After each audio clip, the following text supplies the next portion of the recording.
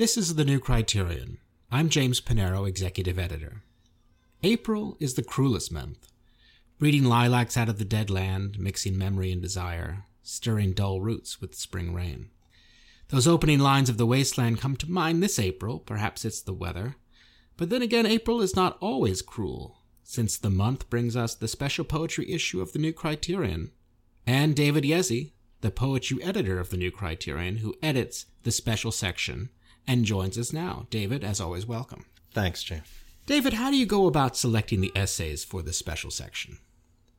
Well, we've actually been lucky for a while to have sort of a core stable of poetry critics that are very pleased to come up with essays on a range of poetry for our April issue. And that's a strong place to start. And then I'm constantly looking to kind of expand our ranks and include new voices.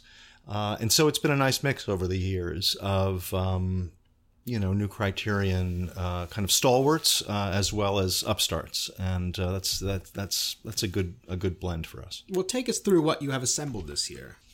Eric Ormsby is really one of our finest poets, and he is writing in this April about Marianne Moore, and it's a terrific example of what can happen when a poet writes about another poet. There's a mingling or a resonance between the two sensibilities, and in his own poems, Eric Ormsby uses some of the same subjects and images as Marianne Moore, and so there's a real sympathy there, particularly with regard to animals and the behaviors of animals, and in this case, the sort of defensive devices that animals use to protect themselves, which is where Ormsby takes his title for the piece. Very much kind of coming off of Marianne Moore, called Armored Animal, meaning both the animals that Moore and Ormsby write about in their work, but also Moore herself, who could be, from a certain vantage point, rather self-protective. William Logan is, of course, our poetry critic and writes our Verse Chronicle every December and June, and he has his own feature in this issue. Tell us about that. Yeah, this is a very different mode for Logan. Twice annually, he contributes sort of capsule reviews, well, longer than that, what would we say, short reviews, a roundup of short reviews on contemporary books of poetry. But another mode that William really excels in is the longer essay, the close reading of classic poetry. And part of a project that he's been working on now is revisiting well-known poems from fresh angles, giving new insight into their backgrounds and meanings. And this April, he's doing a splendid, sad, touching poem by Philip Larkin. And, the layers that he has worked into the essay in terms of the biographical background, as well as the poetics, Larkin's kind of use of tones and his own themes of kind of self-deprecating sort of despair almost are really come clear in Logan's essay and illuminate the poem beautifully. Michael J. Lewis writes about memorization, and this is a subject I feel like you've been writing about yourself, and the title of his essay is Schiller's Bell. Tell us about that. Well, this is, for us, slightly out of Lewis's wheelhouse. Readers of the New Criterion will know very well his extremely fine essays on architecture. But this is a splendid essay, and his central point, which Schiller, uses Schiller as the example of memorizing poetry. First of all, it's something that at one time was very common and now has kind of fallen almost completely out of favor. But from a poet's standpoint, it's indispensable. And the reason being that, as we kind of heard at the opening of this podcast with those beautiful lines of T.S. Eliot, when you get that music into your head as a poet, it starts to find its way into your own work. And poems are really made out of other poems in a very important way. And so the more you have in your head, the more connections you can make, the more resonances you have just kind of at your fingertips, the richer your own writing becomes. And so, it's a terrific essay by a really fine essayist. The section leads off with a piece by William Pritchard called Department of None. Well, how'd you pick this one? Well, I was interested in this new book by Harold Bloom on King Lear, part of a series that Bloom is writing about Shakespearean personalities. And Pritchard really takes Bloom to task for what he sees as certain failings in the criticism. And, things that Bloom, I think, has long been derided for, inserting himself into the criticism personally. And he's written about Lear before, and so there's a way in which some of what he covers in this new book is not new, rather maybe revisited and expanded somewhat. But you don't know when you commission a piece where the critic is going to go with it. And Pritchard makes a very strong case for what he feels is lacking in the book. From another angle, it's a kind of genial companion to the play for the general reader. I think Pritchard is holding it to another standard, and that's fair enough. Pritchard himself is one of our finest literary critics, and where he sees the book's weaknesses in terms of scholarly criticism, we certainly will take a note from him in that regard. It's a particularly rich section this year. The essay Conversions in Verses by Ryan Wilson has been occasioned by the book Faith in Poetry, Verse Style as a Mode of Religious Belief by Michael Hurley. This is an interesting piece. Tell us how you got this one. Well, I actually, as often happens at the New Criterion, in a small office where the editors work together, this was a book that came across Roger Kimball's desk, and which he passed on to me, and I very heartily agreed that this was the perfect subject for an essay for the April issue. It's a very rich topic, the place of faith in poetry and the relationship of these two, in the figures of William Blake, Tennyson, Christina Rossetti, Hopkins, and T.S. Eliot. These are very great poets for whom belief and religion were central to their projects, and so a closer examination of their connection and background in that material is very illuminating in terms of the work. Something that we've become rather distanced to, I think, certainly in contemporary poetry. And so sort of a tonic to be able to revisit these poets through this lens. The translation factors in more than once in the section. And Peter Filkins writes an essay called Arms and the Age, and it's about a translation of the Aeneid. Tell us about this one. Well, for a while now, David Ferry's translation of the Aeneid has been in the works, and Ferry is really a marvelous translator. So the book was much anticipated. Peter Filkins was certainly watching the progress of the translation and put in a word to write about it when it appeared. The book's out now. It's marvelous. Peter's take on it is really fresh, and he's pointing to what makes Ferry's version really quite wonderful, and so very pleased to have that as well. A.E. Stallings contributes a fun piece to to wrap up the section called On Zenitia. Can you tell us about this one? Yeah, A. Stallings is a very interesting writer, a brilliant translator, MacArthur Fellow, and extremely distinguished younger poet in her own right. And she lives in Athens, Greece, having grown up in Georgia. It's a sort of Athens to Athens trajectory, but she has been there now for many years and writes with real insight, I think, about Greece for the TLS and elsewhere. And this is a sort of a belletristic essay about the culture in Greece, its relationship to its citizens and immigrants, to the way that language kind of mixes together from different cultures in this, major European capital, at a time of real struggle for the country and for Europe in many ways. And she focuses on the feeling or the state of Zenitia, which she describes as akin to nostalgia or exile, missing home.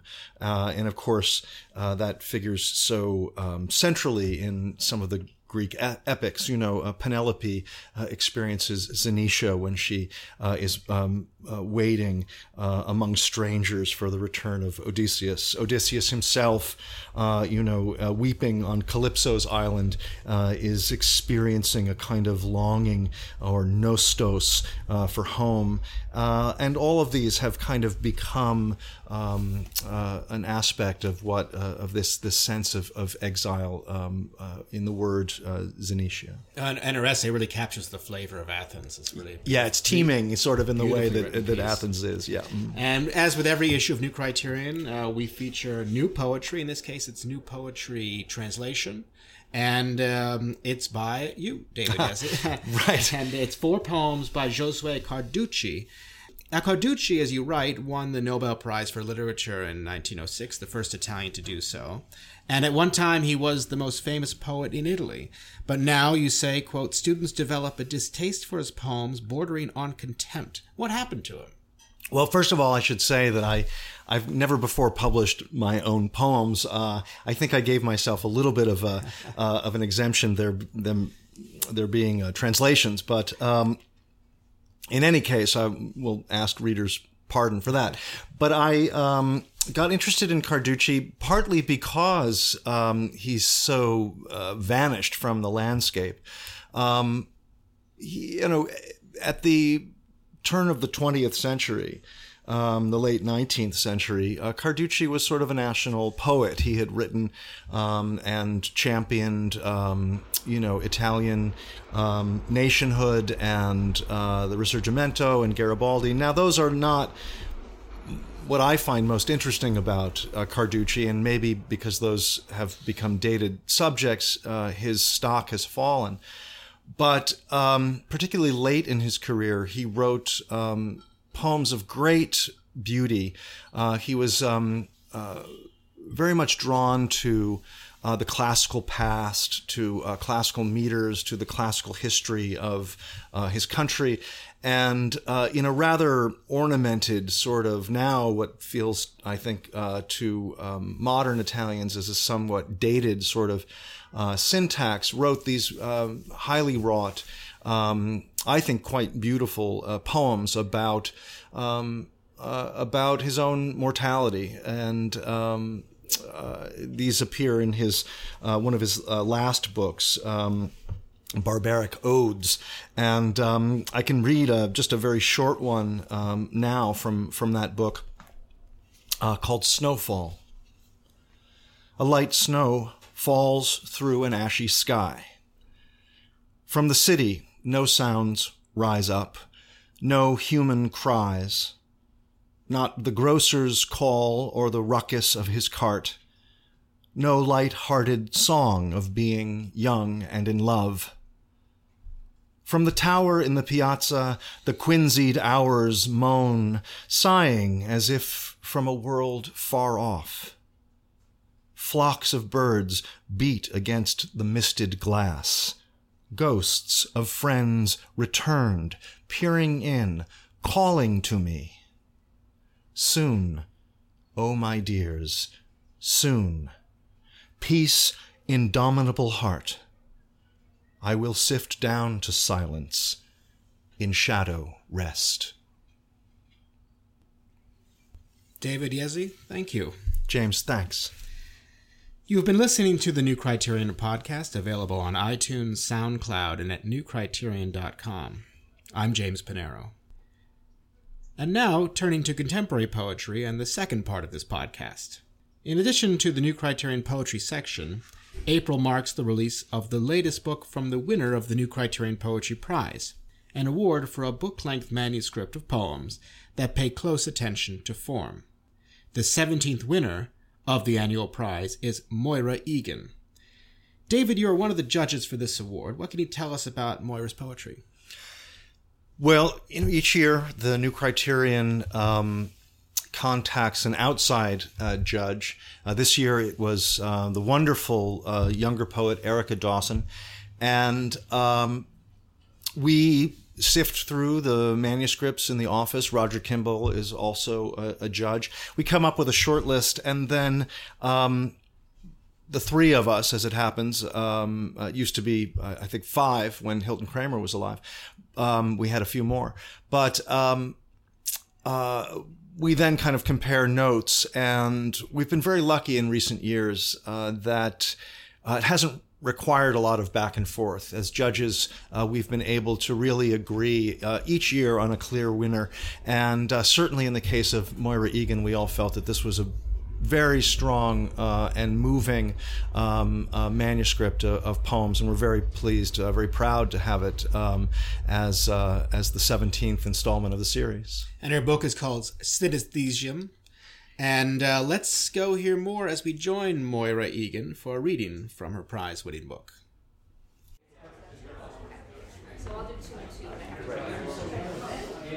Welcome to our annual New Criterion Poetry event in honor of this year's New Criterion Poetry Prize winner, Moira Egan.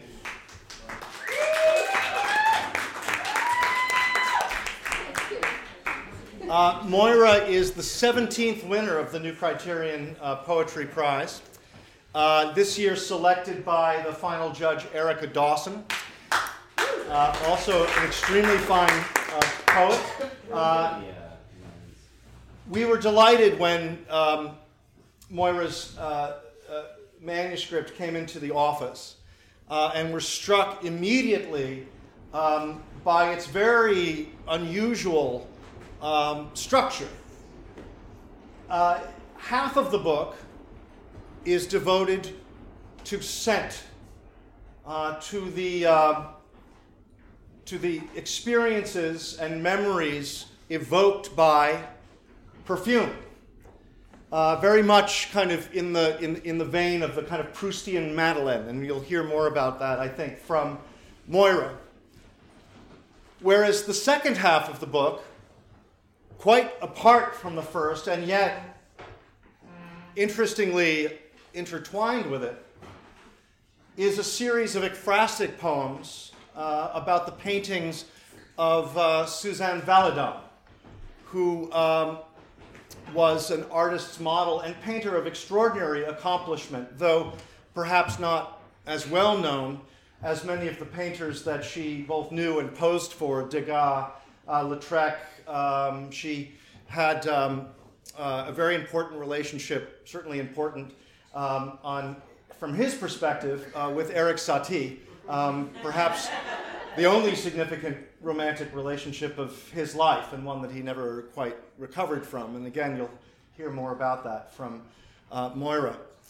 The range in this book, as suggested by the subjects, is fulfilled by the artistry in the writing, which is everywhere present, and which I know that you will delight in now. It's my pleasure to welcome Moira Egan.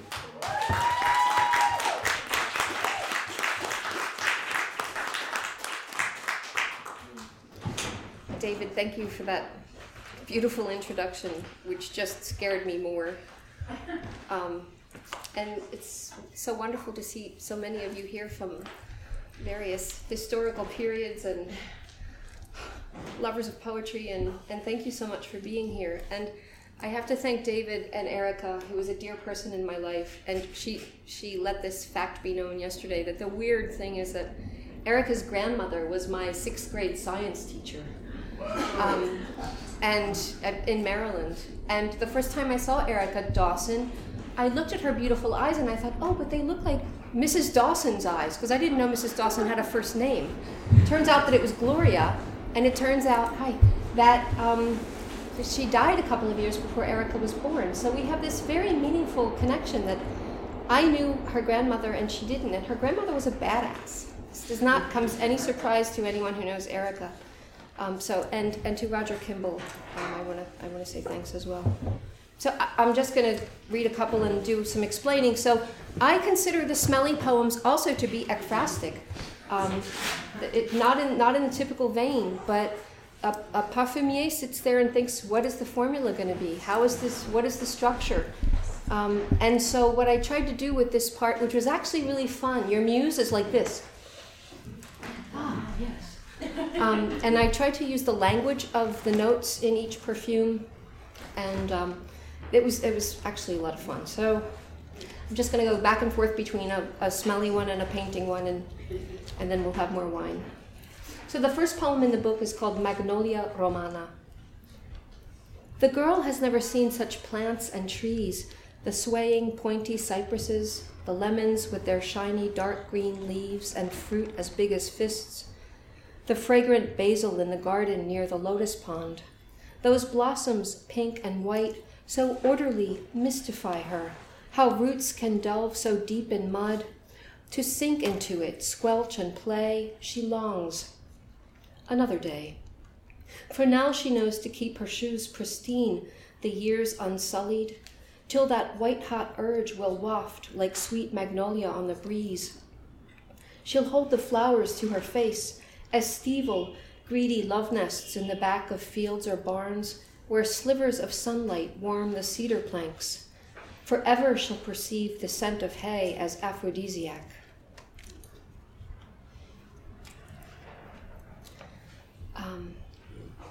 So moving to paintings and drawings. Oops, I didn't mark it right. Oh, Moira, you're a disaster. I do want to tell the little story of why, perhaps we know the name Maurice Utrillo, who was the son of Suzanne Valadon. And, is it because he was the son of her that he became more well-known and still is? But this next one, she had such an interesting empathy with children. So the drawings and paintings of children are like very few others that you see. She was a mom, but she was also a mom whose mom never told her who her father was. So Suzanne was born in a village outside of Paris because this guy went passing through, and suddenly there was this baby, this beautiful little baby, and mom said, this is not good, we're going to move to Paris. So they moved to Paris, and mom continued her career as a washerwoman. And little beautiful Suzanne, her name was Marie Clementine, but she changed it to Suzanne. She worked in the circus, she worked in a florist shop, she worked in a bakery, she fell off a horse so she started modeling for artists whose names you know, as one does. And then she suddenly got pregnant, and as one does. And the thing was, we don't know who the father was. So there's this wonderful apocryphal tale told by Diego Rivera that here's this baby, this cute little baby. And Suzanne says, oh, merde, what am I going to do with this little baby? So she goes to Renoir and says, hey, Renoir, this is your baby. And Renoir says, no, the lines are all wrong. And she goes to Degas and says, Degas, this is your baby. No, the colors are all wrong. So she goes back to the cafe where Miguel Utrillo, a Spanish artist who was in town, was hanging out, and he said, Suzanne, I would be honored to sign my name to anything that Renoir or Degas may have created. So call him Maurice Trio. And so that is the apocryphal tale of how he got that name. He also, one more little, before I then read this thing that is a villanelle, for those obvious reasons, he was a colicky baby, little Maurice. And his grandmother, who was his primary babysitter, when he would get colicky, she would just give him whiskey, because that's what you do with a 6 or 7-year-old. So by the time he was about 9, he really was a violent, raging alcoholic. So what did Suzanne do? She taught him to paint. So that brought him some sanity and some life, and that's all I need to tell you. So this poignant little drawing in French is Maurice Trio, enfant nu debout, jouant du pied avec une cuvette. So it's little Maurice standing naked, playing with his foot with a little bowl. So he's like this really poignant, from 1894, and here's this villanelle. Okay, sorry about the long intro, but you need to know these things. I want to tell him that I know the ache he feels, the gnawing emptiness, like hunger or a thirst that can't be slaked. It's difficult, those mornings when he wakes from hot, disordered dreams that mar his rest. I want to tell him that I know the ache, the looking glass become a muddy lake of roots obscured, of pure unknowingness, of hunger and a thirst that can't be slaked. It breaks my heart, the jokes the children make, that small angelic face cast down in sadness. I want to say I understand the ache. He plays his strange distractions, and I take some comfort that he's soothing loneliness, the hunger and the thirst so hard to slake. But I can't tell him. Is it a mistake to hold this secret tightly to my breast? I want to tell him that I feel the ache, the hunger, and the thirst that can't be slaked. And the ... there is that, of course, she never did, so we don't know. But it was probably something artistic, given the immediately sophisticated production that he did. And so speaking of caretaking and parenting and even mentoring, I'm going to read an elegy. So in the smelly part, there's a series of elegies. The section is called Jardin des Poètes. It's a series of elegies for poets who, Mark Strand is in it, Seamus Heaney is in it, James Merrill, who died a while ago, but as some of you know, I have a close spiritual relation with him and the Ouija board. My father is in this section. Cynthia MacDonald is in this section, who was my professor at Columbia. And she taught at Johns Hopkins, as you probably know, and at Houston. And speaking of badass, she was a badass. And a lot of people who studied with her don't have such fond recollections as I do. And for some reason, I do. She was very kind to me and very helpful. And she was also my professor just after my father died.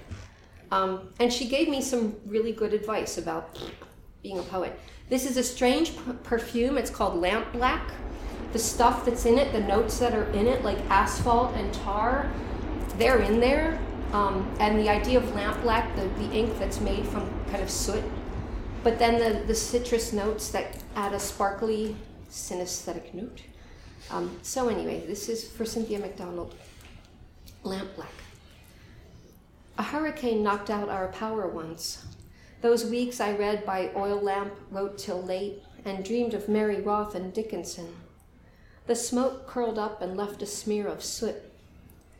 She told me that the poets who are blocked are those who could not play as children, maimed. Too well I know you can't turn back the clock. Ergo, adulthood full of tricks and games, stiletto skipping down Manhattan's walks. No crack, no break, no back, encased in latex, that orchidaceous rubbery bouquet, the glitter of the night street, glass in asphalt. Tonight the sky is black and pepper crisp. The moon has never seemed so spherical, blood orange or rufous grapefruit, which the eclipse dissevers, slice by slice, methodical.